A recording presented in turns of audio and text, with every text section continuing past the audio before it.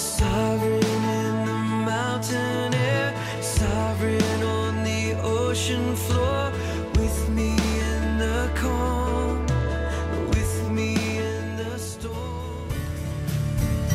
All hail the power of Jesus' name, let angels prostrate fall, bring forth the royal diadem, and crown him Lord of all. Bring forth the royal diadem, and crown him Lord of all. Ye chosen seed of Israel's race, ye ransomed from the fall. Hail him who saves you by his grace, and crown him Lord of all. Hail him who saves you by his grace, and crown him Lord of all.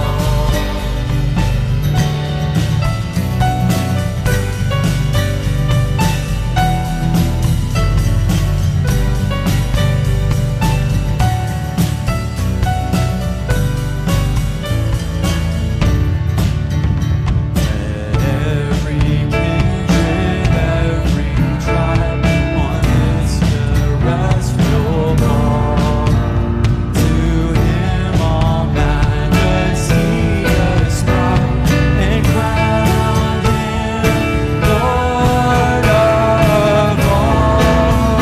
To him all majesty ascribe, and crown him Lord of all.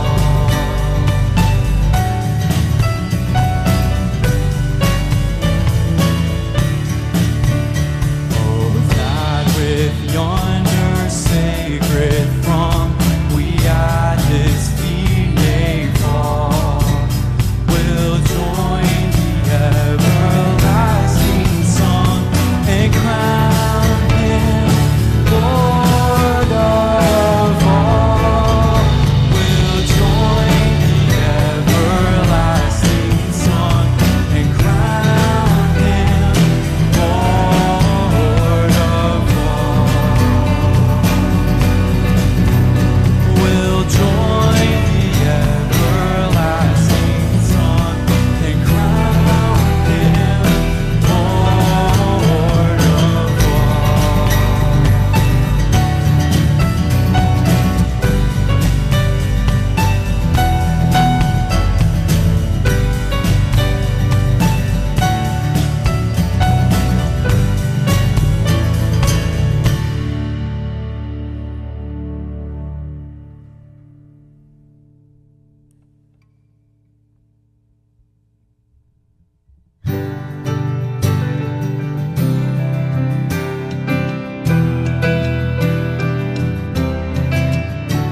Thy mercy, my God, is the theme of my song, the joy of my heart and the boast of my tongue.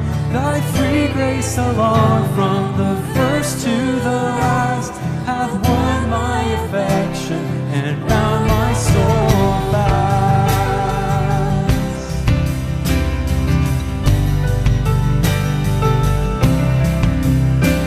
Without thy sweet mercy, I could not live here. Sin would reduce me to utter despair, but through thy free goodness my spirits revive, and he that first made me still keeps me alive.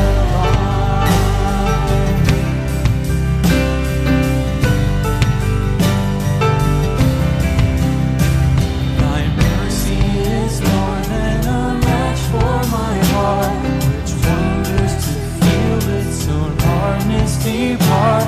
'Tis all by thy goodness I fall to the ground, and weep for the praise of the mercy I found. Hallelujah.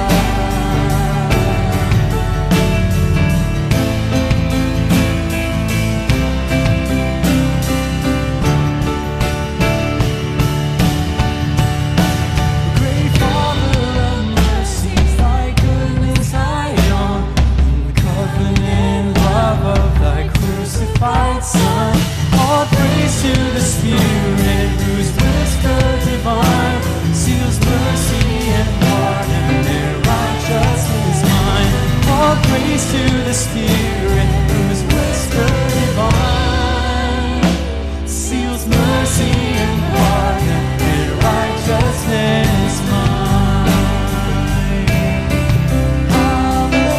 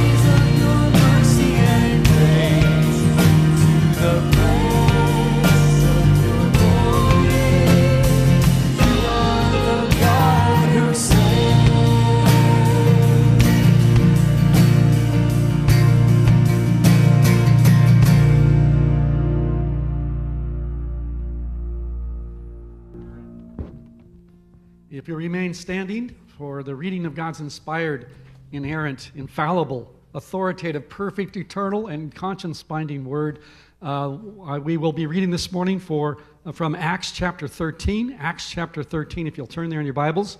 Acts chapter 13. We'll be reading verses 44 to 52. Acts chapter 13.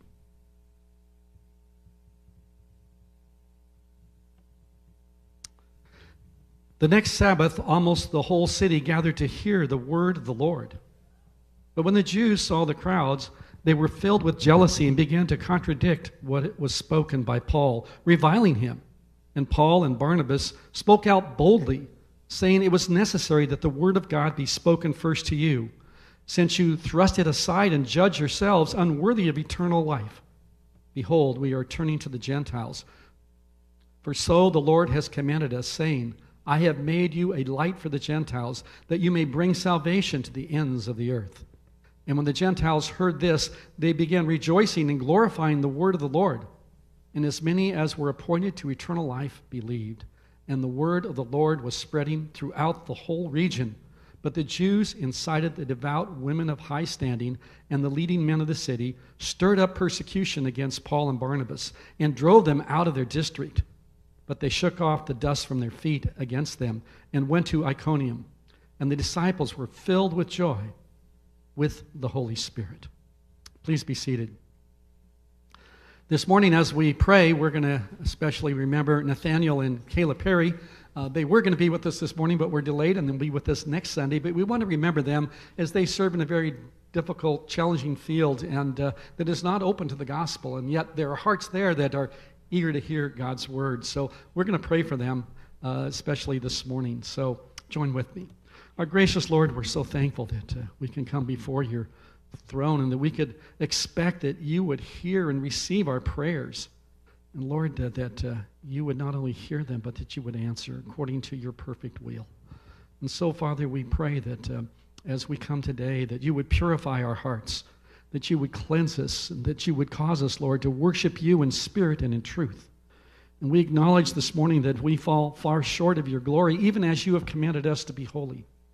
And Lord, we rejoice that that impossible thing is being made possible, that where there was no way, that you have made a way through the shed blood of our Lord Jesus Christ, that all who would believe, that all would confess you as Savior and Lord, all who would confess our sins, Lord, that you would be faithful and just to forgive us our sins and to cleanse us from all unrighteousness.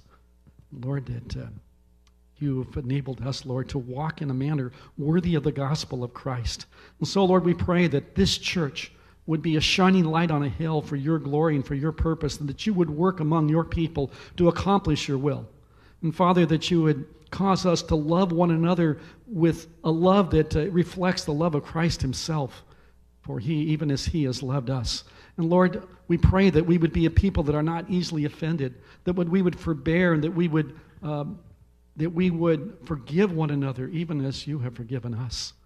And so, Lord, we ask that today that you would work in our hearts, and that we would be eager to hear your word, and not only to hear it and rejoice, but Lord, that we would be transformed as we are changed, Lord, from glory to glory by the power of your word and the work of your Spirit, into the very image of Christ. And Lord, may we honor you in all that we do and all that we say. And Lord, may we proclaim with boldness the glorious gospel of Christ. And so, Lord, we come before you today, especially remembering Nathaniel and Kayla Perry, who serve you so faithfully and trust you so fully in their work. Lord, in a field that is not eager to receive, and yet so many, Lord, want to hear your word. And so, Lord, we ask that you would accomplish your work and will in their lives as they prepare to go back. And Lord, we commit them to you and ask your grace and your strength, that you would keep them in the hollow of your hand.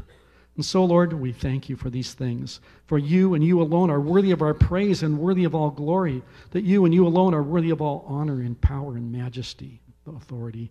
And so, Lord, this morning we come before you with that in mind. And Lord, we just commit our lives to you anew, this service to you, Lord. We pray that your will would be accomplished. In Jesus' name, amen.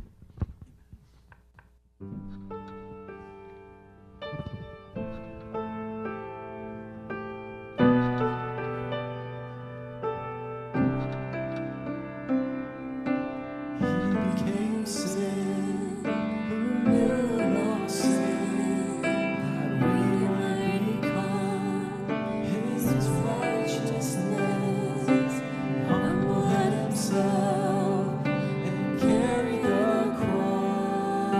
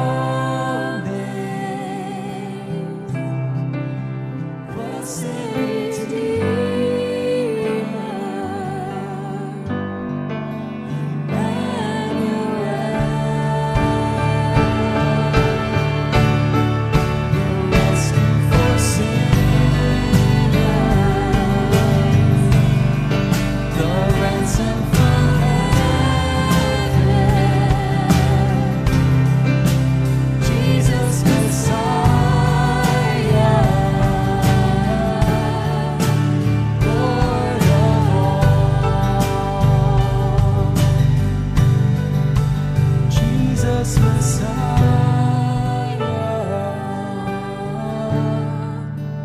Lord of all.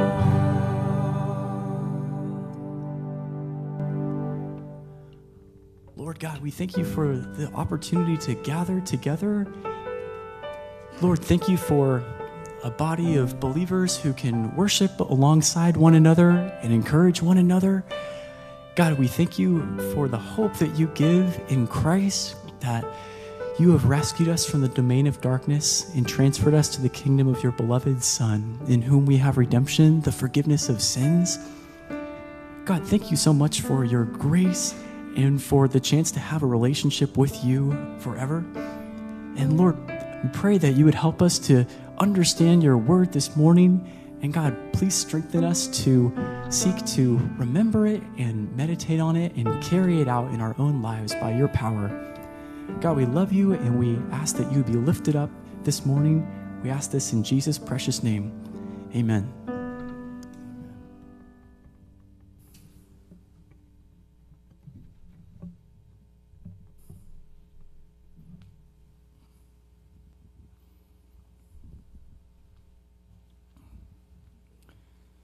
Good to be with all of you today to open up God's Word, and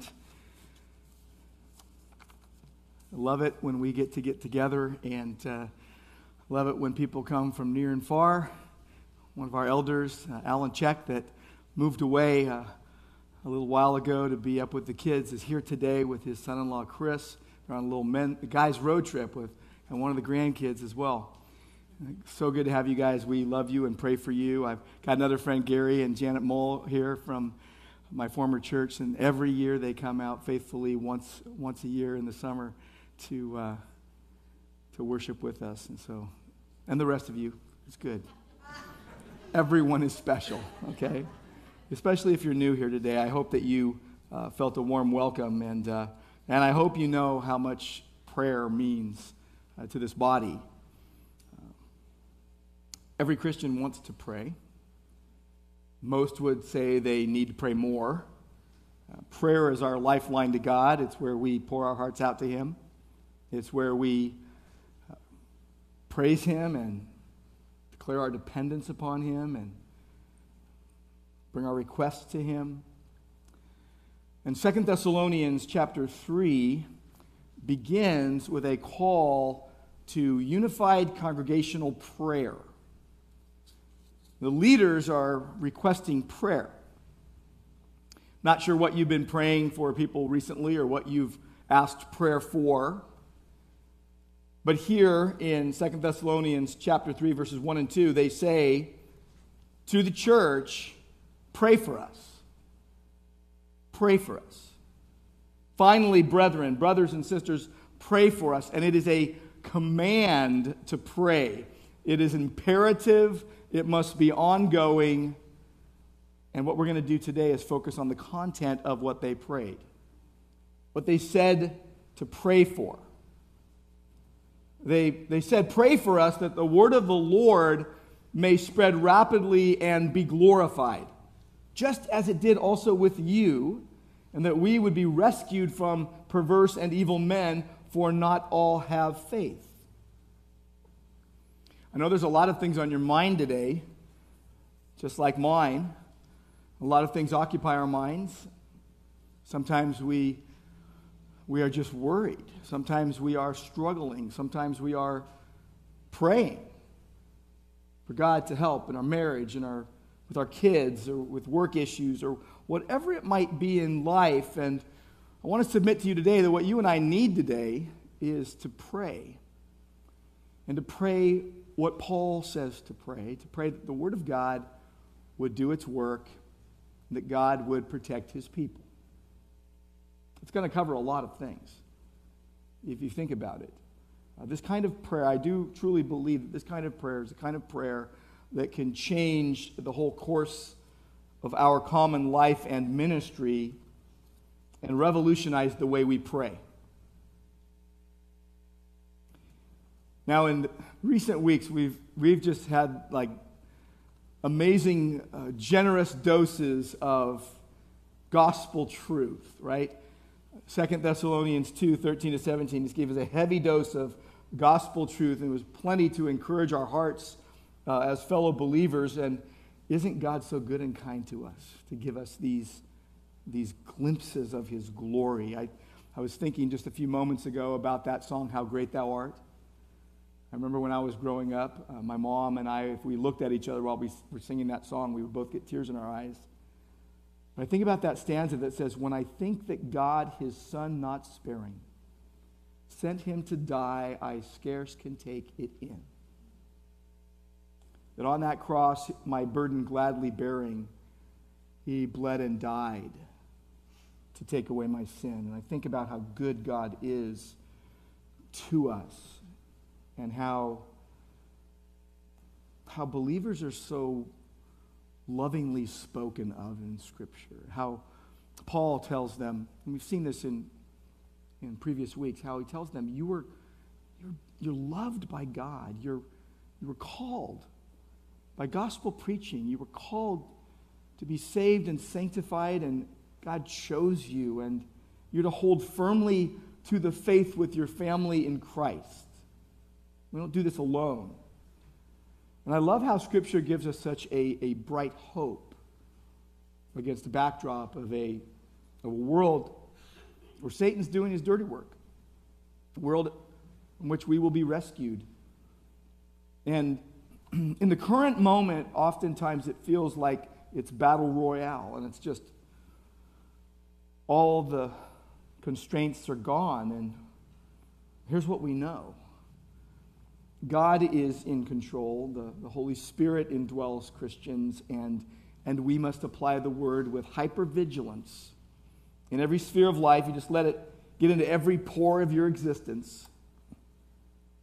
When you would appreciate his salvation such that, that phrase, eternal comfort and good hope by grace, would just wash over your soul. And that you would anticipate his work in comforting and strengthening your hearts in every good work and word, and that you would participate in the work of God in every good work and word as he works in you, and that others' concerns would be your chief concern, others' good would be your hope.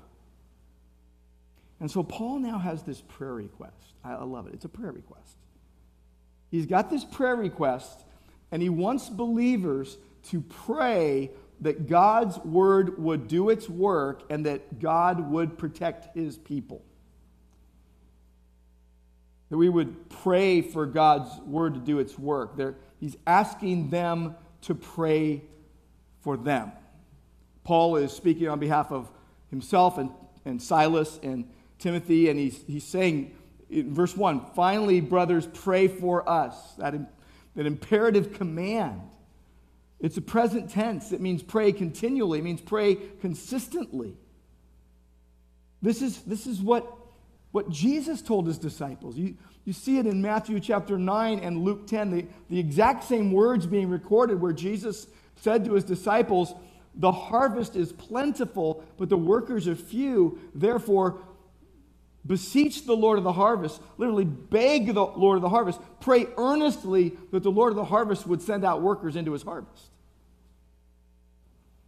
Paul saying pray for us is a typical prayer of Paul.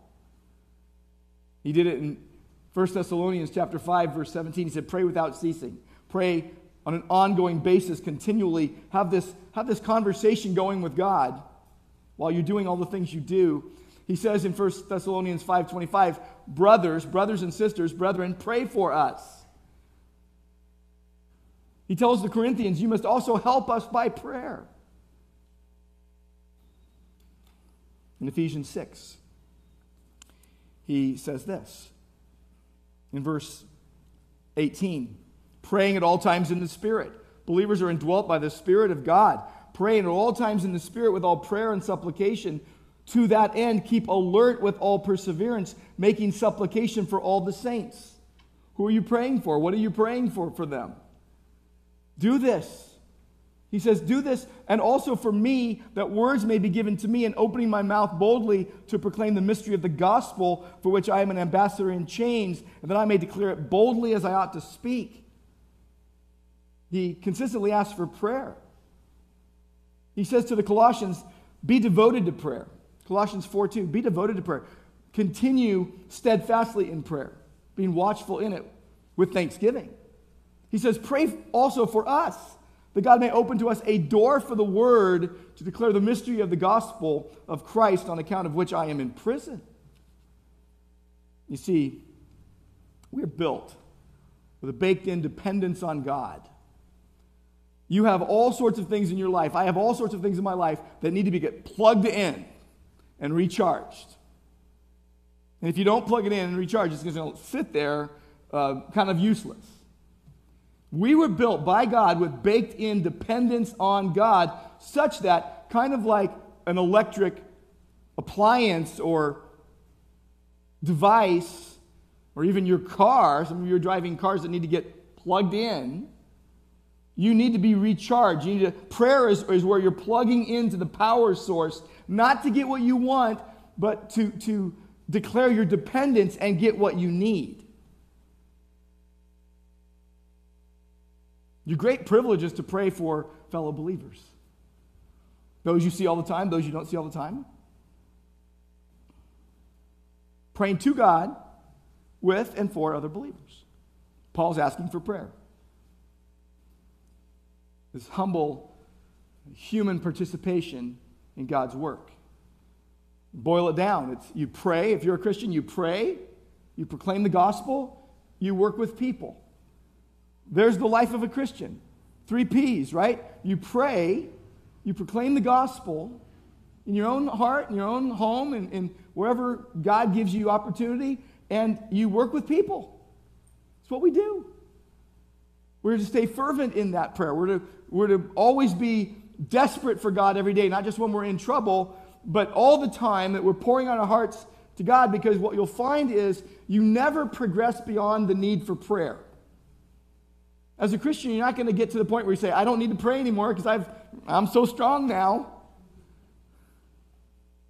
Prayer is essential to the life and work of all believers. It's this honest dependence on God, honest dependence on Jesus. And when you pray in agreement with God's program, you will have his power.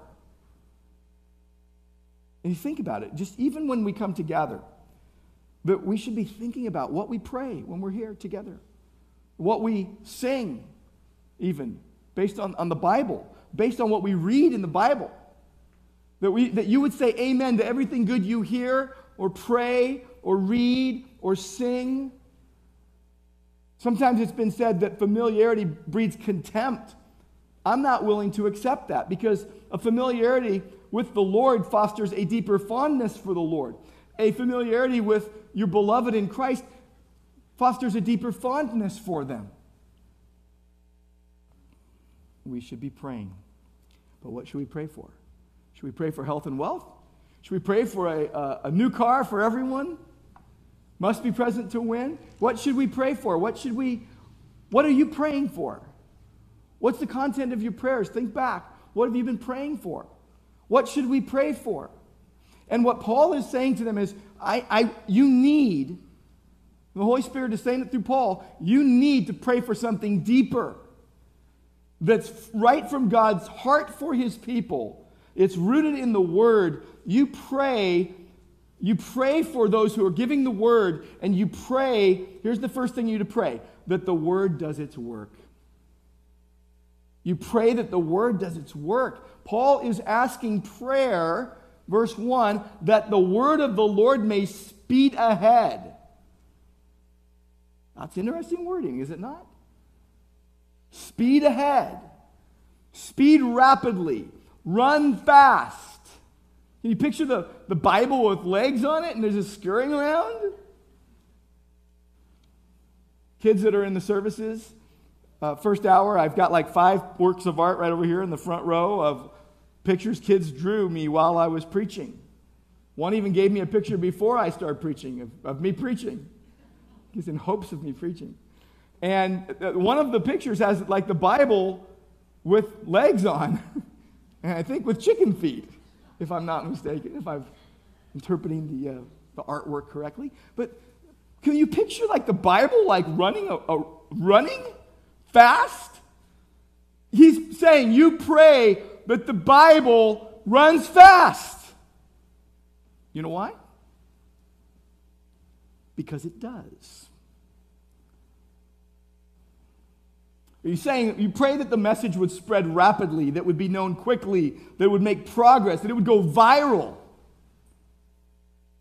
This word is used of the speed ahead is continual movement forward. It's energy directed for a purpose. It's used of a warrior running to the battle line. It's used of the authorized messenger of the Lord. It's used to refer to prophets even.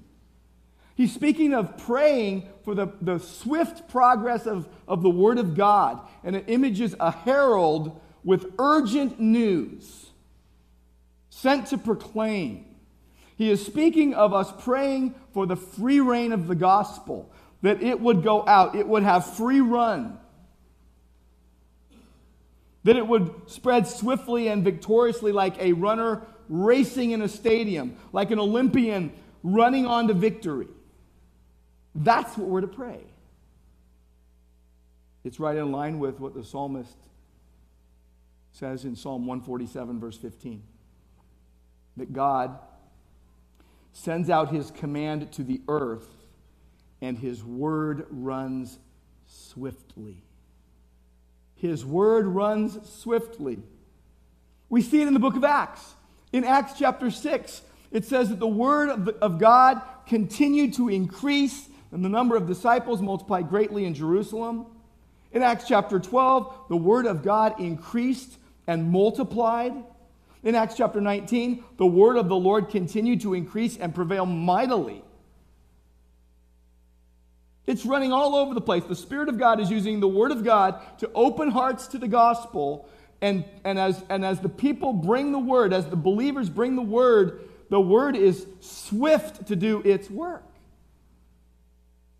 Paul told the Corinthians in 1 Corinthians 16:9, a wide door for effective service, effective work has opened to me. Well, isn't that wonderful? A wide door for effective work has opened to me. He's going to walk through that wide door and he's going to bring the gospel. He's going to bring the word of God. But then he says this, and there are many adversaries. There's a wide door for effective service, and there's a bunch of people standing in front of the door. But I'm going because the word's going, and I'm bringing it, and I've been sent. The word at work in those who believe and does what it wants. It does what it wants. It needs to be honored. You notice the next phrase. He says that you pray that God's word would speedily go and be honored. Literally be glorified. That God's word is going to be glorified. God is going to glorify his word. That he's going to render it and esteem it glorious. He's going to magnify it. He's going to praise it. And people should consider it wonderful and treat it with respect and have a good opinion of it and think well of it. And as the victorious onrush of the gospel brings glory to God, the people will rejoice. You and I will rejoice. Paul desired that the word of God be honored, be glorified, would triumph. That as more people hear the good news and receive it, victories would be won and God would be glorified. That the word of God would be honored, that the word of God would be seen as valuable, that the word of God would be admired for its transforming power. Well, the word of God is honored when you receive it and when you obey it, when you receive it with faith and thanksgiving, and when you do what it says. Sometimes people will say to Christians, you're just worshiping the Bible. That's just a crazy thought for Christians. You worship God who gave us the Bible, and he has revealed himself in the Bible, and here's what God has said about his word. Psalm 138, verse 2. That his word and his name is exalted above all things. That he has exalted above all things his name and his word. If you love Jesus, you love his word. If you love God, you love the Bible. That's where he is revealed. He has revealed himself in the word. And it will bring you joy in your heart, but there will be opposition to the word. Why was John on the Isle of Patmos in the book of Revelation? Revelation 1:2 begins this way. He bore witness to the word of God and the testimony of Jesus Christ. Sounds great. Verse 9. I was on the Isle of Patmos on account of the word of God and the testimony of Jesus. Revelation 6, verse 9. I saw the souls of those who'd been slain for the word of God and for the witness they had borne. Revelation 12:17. Those who keep the commandment of God and hold to the testimony of Jesus. Revelation 19, he says, I'm a fellow servant with you and your brothers who hold to the testimony of Jesus. Worship God, for the testimony of Jesus is a spirit of prophecy. It's from God, and it might bring you trouble as it comforts your soul and changes you. And here is what Paul told them. He says, I want you to pray that God's word would run really fast and be glorified just like it happened with you. And what a sweet reminder. Now they get to remember their testimony. Think about it. When you hear of somebody's life just being changed by Jesus and they just love the word of God. Several weeks ago, Bud Dunham, one of our good friends, passed on at age 82 or 83, and he had been a believer for 20 years. He had come to faith in Christ in his early 60s. He loved the word of God. His life was changed, and he loved the word of God, and it was a wonder to behold, and he wasn't perfect, but he loved Jesus, and he loved the word of God. And here's what Paul's telling them. You pray for what just like happened to you. Just as it was with you, as happened among you. The amazing success of the word of God changing their lives and their hearts. In fact, go back to the first letter to the Thessalonians, 1 Thessalonians. Just in chapter 1 and verse 5.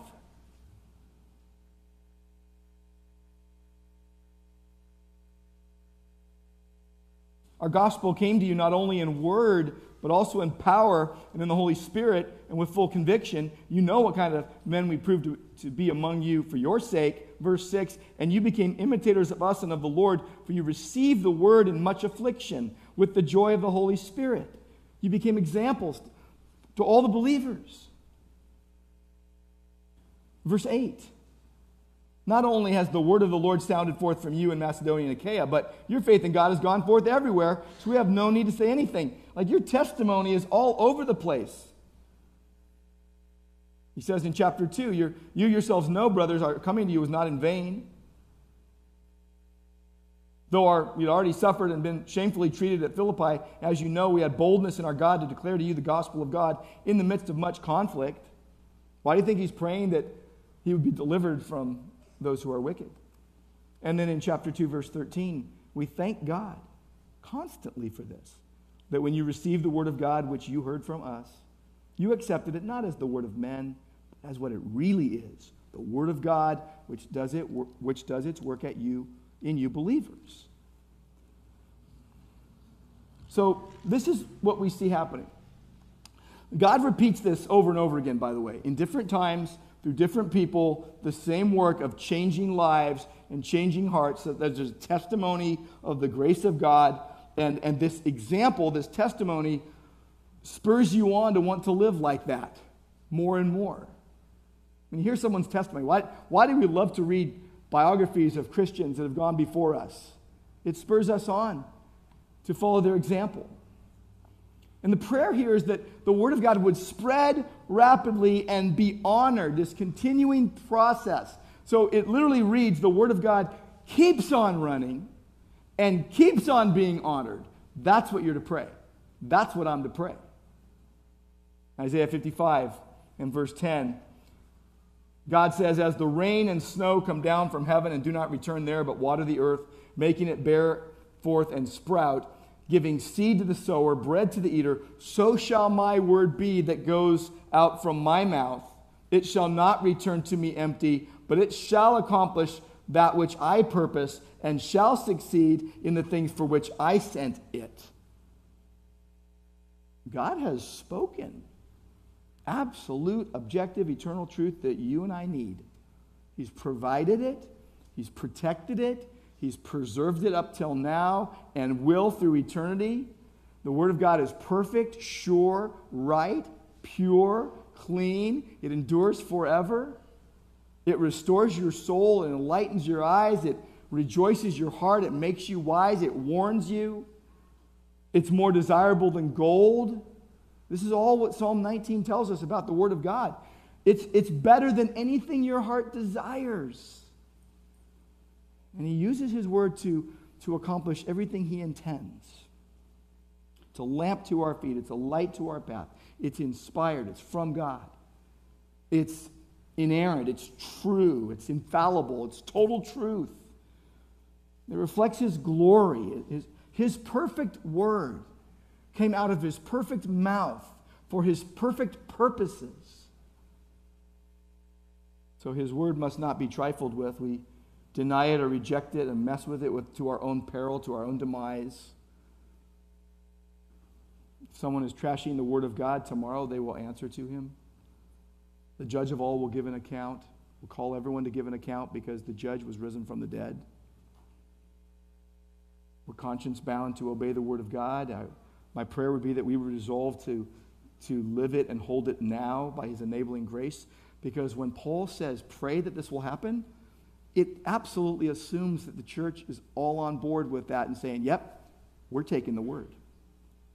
That the word may run ahead swiftly. But God is more ready to use his word than we are willing to give it. God is more ready to use his word than we are willing to give his word. We should be praying that we wouldn't hinder the work of God and the work of the word by ungodliness on our part or unwillingness on our part, because the word of God is not bound, it's not chained, it's not stuck in our mind. 2 Timothy 2 says this, remember Jesus Christ, risen from the dead, offspring of David, as I preached in my gospel, for which I am suffering, bound with chains as a criminal, but the word of God is not bound. The word of God is not bound. So I endure everything for the sake of the elect, that they may also obtain the salvation that is in Christ Jesus with eternal glory. If you're here today or you're listening today and you are not a believer, God forbid that we would hold it from you and not give it to you. We don't need to package the truth. God's timetable isn't ours. The word goes much faster than we operate. In the Bible, you see it going far quicker than we practice. We start thinking we have to massage all the relationships to where they'll trust us and accept the message. We need more faith in the message than our methods. The message is stronger than us. We are told to have speech seasoned with grace. We are told to be ready to give an answer for the hope that's within us. We are never told to set up artificial boundaries for how the word must work. We must be much more open to the working of the word. The longer you wait to tell someone about Jesus, the harder it becomes. The longer you wait to open up a Bible with someone, the harder it gets. You need to give the word of God out generously and trust God to do the work. Set it free, unshackle it. The word's like a lion. It can take care of itself.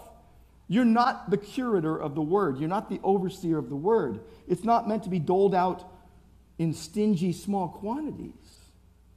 Don't keep it from those who need it.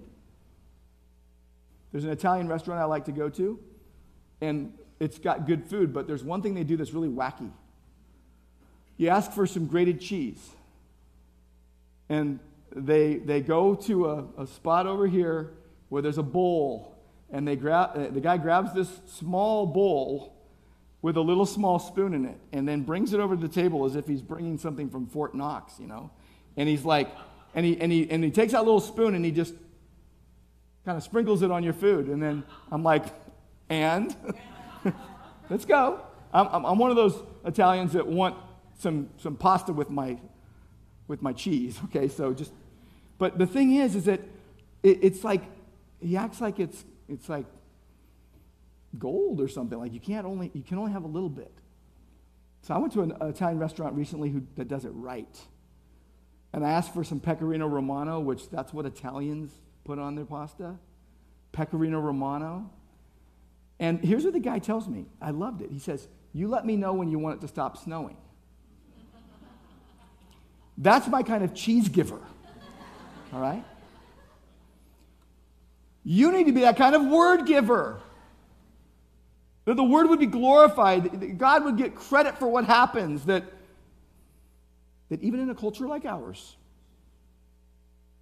where people are really reticent to just be too upfront about the gospel, it's like we're snails. We just like go in the shell when the name of Jesus comes up. If you serve in Jordan, where Jenna Weisenberger serves, people want to talk about God. You live in America, you're like, there's this expectation. You won't be too clear about it. You won't be too bold about it. People get offended if you're too upfront about the gospel. So you must be wise, but you mustn't be foolish and hold it in. Like, let it snow. Pray for those who give the word, and pray that the word does its work, and don't hold it back. And pray, and this is the second thing he's asking to pray, pray that God protects his servants. It's dangerous work that they're involved in. It's dangerous work that you and I are involved in, bringing the word of God. He says in verse 2 that we may be delivered, rescued. The word has the idea of deliverance with power, that God does the delivering, and Paul asks prayer for rescue from wicked and evil men, which is kind of interesting. He's like, aren't wicked men evil men? Aren't evil men wicked men? Yes, and there's two different words here. Wicked means perverse, improper, strange, unusual, wrong, out of place, out of order, unbecoming, outrageous even, improper, not fitting, harmful, unreasonable. He's saying, you pray that God would rescue us from the unreasonable, the improper. That word was used of someone that would go up to a farmer and rip his sheaves of wheat apart, and instead of giving them to people to eat, he'd throw them to pigs. The word was used of parents who would literally broadcast their prodigal son's sins in public so that he wouldn't keep doing bad things. He's talking about rescue from the wicked, those who are capable of outrageous, harmful acts against others. And then he says, and also the evil, immoral, wicked, worthless, guilty, sick in their soul. They put crimes on people. They're thoroughly corrupted, and they're intent on corrupting others. They're not just wicked in and of themselves, they would like others to be as well. There were people that were purposefully and maliciously confronting Paul and Silas and Timothy. The Thessalonians had experienced similar kind of situations. They understood the seriousness of it. And what did Jesus ask us to pray?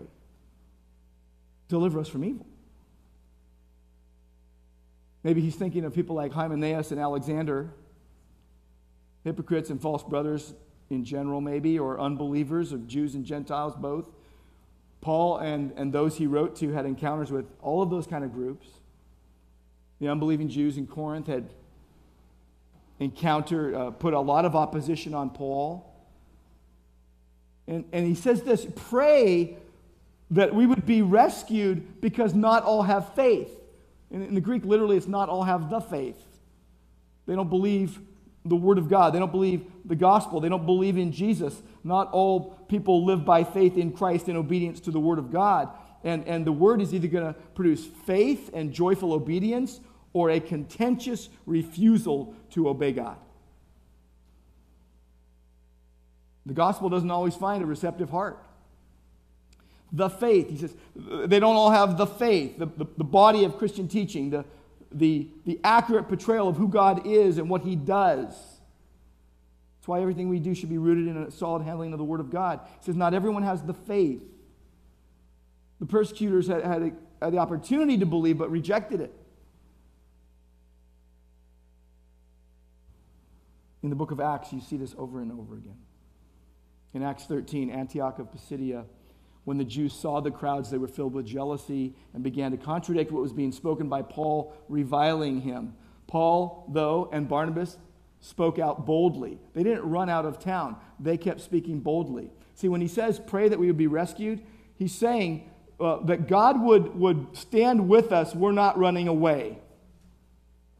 In fact, it says the Jews incited the devout women of high standing and the leading men of the city and stirred up a persecution against Paul and Barnabas and drove them out of their district.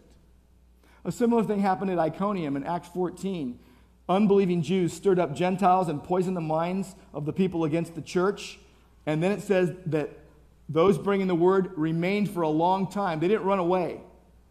Speaking boldly for the Lord, bearing witness to the word of his grace. This is how it always goes. It's in Acts 28, it says some were convinced by what Paul said, but some disbelieved.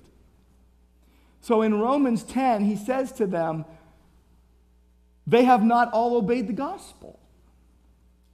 We have to deal with the pain of that reality.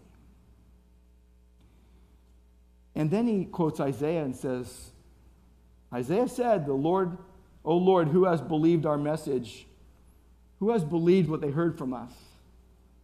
And then he says, faith comes from hearing, and hearing through the word of Christ. He tells Timothy, if you put these things before the brothers, you'll be a good servant of Jesus, being trained, constantly nourished in the words of the faith and the good doctrine you have followed, but have nothing to do with irreverent, silly myths. You train yourself for godliness. So he prays, he asks them to pray that they would be rescued from evil and wicked opponents to the Word of God. You know, it's interesting, there's a lot of contagious viruses that are swirling around the air. Sometimes you wonder, should I take a deep breath? I might catch something. But there is a virus infinitely more deadly, infecting every person, sin. And without Christ, people are under the wrath of God and are not living with hope.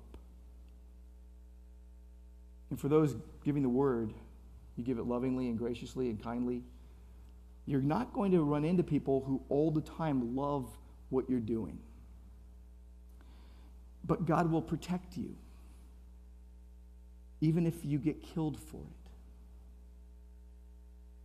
You give the word. See, Paul is requesting a rescue not for personal ease, not so it will be better for them, but for this longing that the gospel would move ahead and be honored, unhindered. What he's not praying is that God would protect them on the way to heaven so they could have fun and have no problems. Life's not like that. This is for those engaged in active pursuit of God's pleasure as the Word of God goes out. I fear that we have created a brand of Christianity that many of the faithful of old would not recognize. The Bible's brand is one of humble, bold courage. A focused fixation not on fun, but on faithfulness. Not on greed, but on godliness. Not on methods, but on maturity. And not on ease, but endurance. Our desire, and I know mine is far too often for selfish good. Theirs was far more often for God's glory. Not all have faith. Not all have the faith. It is a gift from God. I think sometimes we think that if we are good enough, kind enough, winsome enough, or friendly enough relationally, then people will want what we have. Here, let me prove it to you. There are plenty of people who think you're a wonderful person who do not believe. People need the truth. And the Bible's truth doesn't depend upon whether you believe the Bible. God opens hearts to believe him in his word. This is why Paul said, when we come to faith in Christ, this veil that lies over our hearts is removed. And he says, we all with unveiled face see clearly, beholding the glory of the Lord in the word of God, are being transformed into the same image from one degree of glory to the other.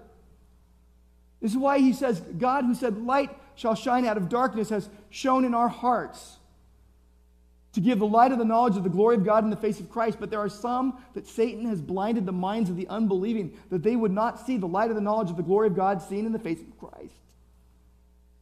This is true. And till my dying breath, I want to reach anyone who's in earshot to be able to hear the gospel and say, okay, that's my life from here on out. You see, some have no faith, but God is faithful. God is faithful. And Paul's asking for prayer. Paul is asking for prayer. That's what we need to pray. If God's word would do its work among his people out to a needy world, and that God would protect his people. So if you take seriously this command to pray, in a hostile culture, believing the word will actually do its work and change lives and be glorified, that means you stand for something. That means you believe something. That means you're aiming for something. That means there's a purpose for your life. That means you've been captured by something. That means you're not living for yourself. That means you're living for Christ and his church and his glory. That means you believe in Jesus who forgave you and who's transforming you. The Word of God has the answers. And you know there are many enemies, but you are willing to risk your life for this cause because it is eternal. That's what it means.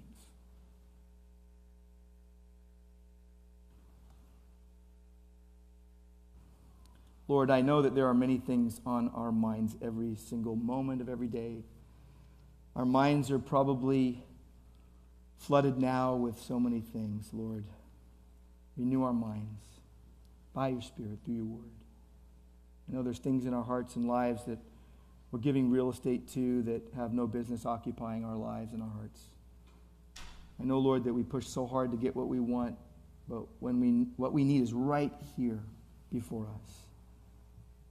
Lord, redirect our hearts to your love, to the steadfastness of Christ, who chose us before the foundation of the world, knitted us together in our mother's wombs, saved us in his perfect time, drew us to himself, and gave us new life.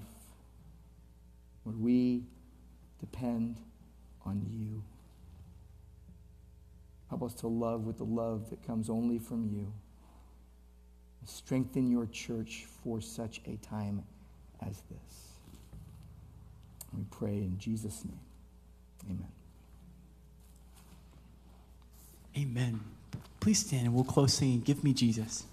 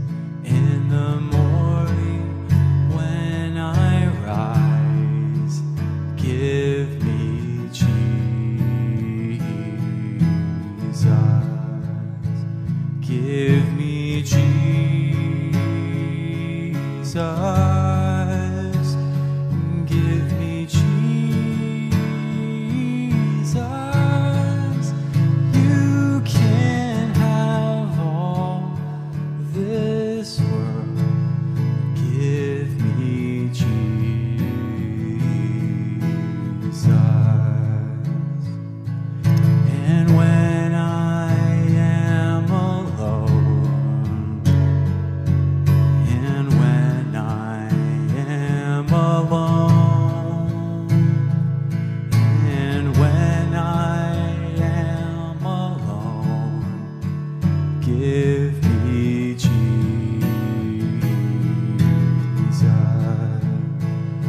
Give me Jesus.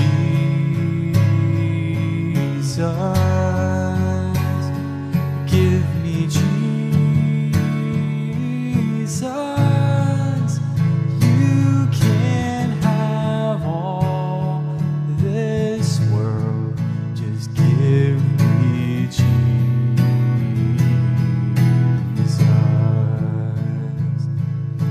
And when I come to die, and when I come to die, and when I come to die, give me Jesus.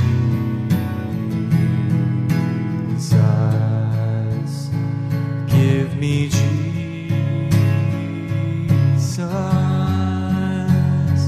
Give me Jesus.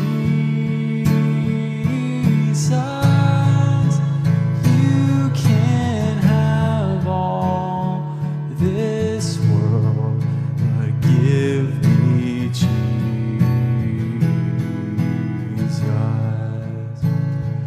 Give me Jesus.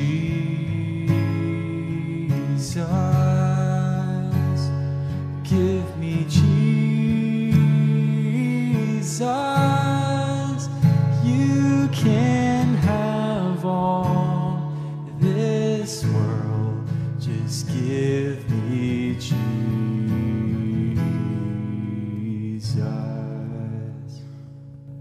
Alan, check. Come up and close us in prayer. Could you please close us in prayer? I'm going to read this while he's walking up. Hebrews 13, 20 and 21.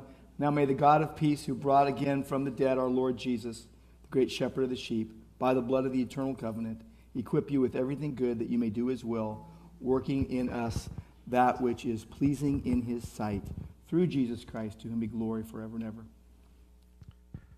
Father, we are so desperately in need of you, and as we read, the life of Paul and his plea for prayer, Lord, I pray that we too would cry out in the same way, and help us to remember how much we need you, and all the work you've given us to do, each of us here, that you made before the foundation of the world.